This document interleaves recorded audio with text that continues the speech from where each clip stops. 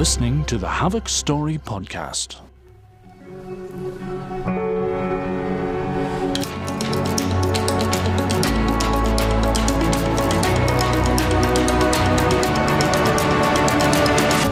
The Havoc Story Podcast presents My Ferret Sees Ghosts, an original flash fiction by Megan Gehrig, narrated by Jane Marie and produced by Magnus Carlsen.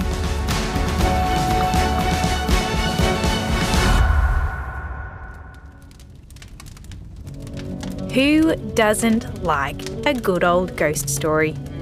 In my opinion, the best ghost stories are the ones that have a twist in the end. What looked like eerie blacks and greys are now vibrant, tie-dyed rainbows once you shed a little light on them.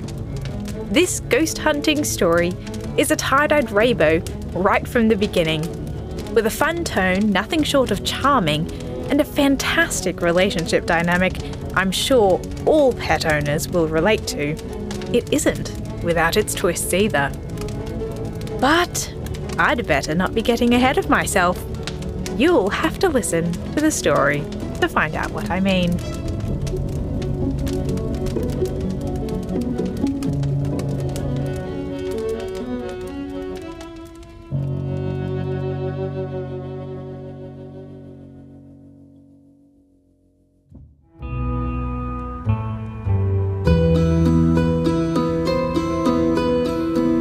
Oscar nipped my ear and whined.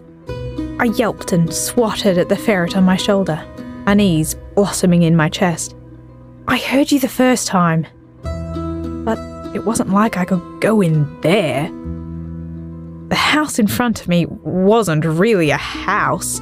It was a mansion, all spires and towers and polished windows. The aromas of freshly cut grass and overturned earth, of roses and honeysuckle danced under my nose. Bags of groceries weighed down my arms, straining my biceps. Mum expected me back any minute. I didn't have time to stop. But Oscar battered at my hair, insistent. There was a ghost in that house, and it was my duty to tell the owners. Or so my ferret thought. I glanced down at my rainbow tie-dyed hand-me-down shirt and hole-ridden bell-bottoms. I couldn't waltz up to the door of the wealthiest family in town, looking like the daughter of a hippie. I'd come to learn only hippies appreciated hippies. Unfortunately, Oscar had other plans.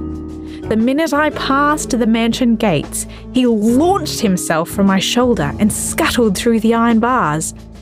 I dropped my grocery sacks and shouted after him, but the little demon pretended to ignore me. Grabbing the fence, I pressed my face against the sun-warmed bars and watched Oscar bound through the grass and into an open window on the side of the house. Faint notes of music drifted out on the gentle breeze. Everything about this place screamed that I didn't belong. But I knew Oscar. If there was a ghost here, he wouldn't leave until I'd warned the occupants and offered my services. Not that anyone had actually paid me to banish their ghosts. So far, every time I'd told someone I knew their house was haunted because my ferret told me so, they'd slammed the door in my face or called the police to put me in the crazy house. Mum hadn't been happy to get me out of that one. I scrubbed my hands over my face, a niggle of curiosity and duty calling me forward. That was Oscar telling me he was in. I imagined his velvety nose twitching in the air as he checked every floorboard and wall for signs of the haunting. We'd need to have another long talk tonight. I scaled the fence and shuffled up the long walkway to the front door. I knocked, preparing myself for another door in the face or, "Sweetie, where's your mother?" Locks clicked and the doorknob rattled. I clasped my hands behind my back, straightened my shoulders, and assumed the most dignified expression I could manage. An older gentleman with white fuzzy hair peered around the side of the door. When he spotted me, his eyebrows drew together, and he opened the door a little wider. "Can I help you?" I sucked in a deep breath, then recited the speech Oscar and I had formulated at the start of our business ventures. "Greetings, sir. My name is Hazel, and I'm here to offer you my services." I thought the word greetings was way too formal, but Oscar had assured me it was dignified. So far, no one else had agreed with him, but that's what I got for listening to a ferret. "Your services?" The man's frown deepened, and he looked me up and down. I wanted to shy away, but I puffed out my chest. "Yes, sir, I am a certified ghost banisher, and you have a ghost in your house." "A ghost?" The creases between his eyebrows deepened. "But how do you expect to banish this ghost? You're only well..." I bit my lip. I'd never gotten this far in a conversation before, and I wasn't about to reveal my ghost hunting secrets. Thankfully, Oscar appeared at the man's feet and barked at me to hurry up. The old man gasped and leaned toward Oscar. "Where did you find yourself a ghost sniffer?" I blinked. Is that a yes?" Of course. He shuffled back and waved me inside. "What do you charge?" I thought of the 2 bags of groceries outside on the sidewalk. Maybe I should have put them inside the fence so no one would take them. $10? That would cover another round of groceries and maybe even a treat for Mum if I was careful. Oscar growled and I winced. He was right. I should have said 5. 10 was a bit greedy. The man crossed his arms over his chest and studied me for a long moment. "Clean up after yourselves and I'll make it 50. Deal?" My eyes nearly popped from their sockets.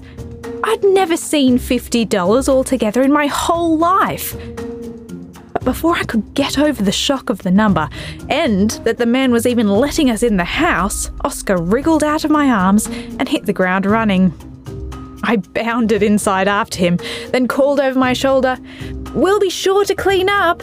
Thank you, sir." Oscar led the way down the winding hallway, feet skittering on the squeaky clean hardwood floors. I prayed his claws wouldn't gouge the wood and cause my $50 to disappear before it was even in my hands.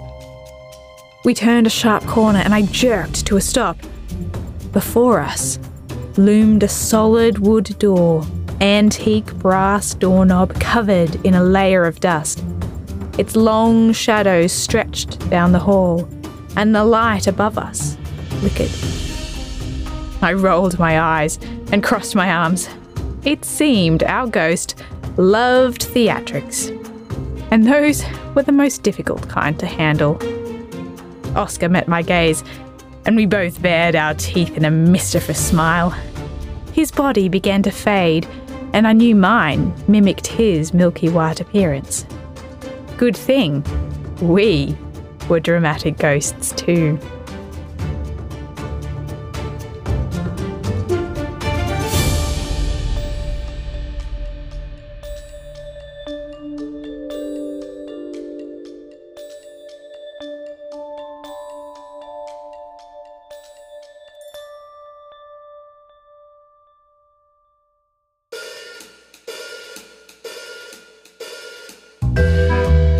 Story podcast is born out of the unlimited imaginations of hundreds of authors from the farthest reaches of the galaxy and features award-winning writers and narrators twice monthly, wherever you listen to podcasts. Back episodes can be found at gohavoc.com, and you can follow the podcast for news and hype on Instagram and Twitter by following @HavocPodcast.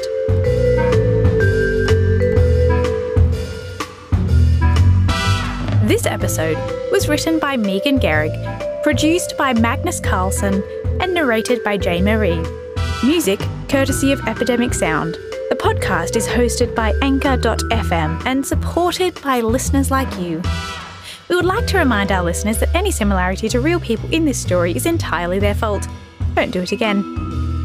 We hope you enjoyed this Havoc Story podcast production, and we'll see you next time.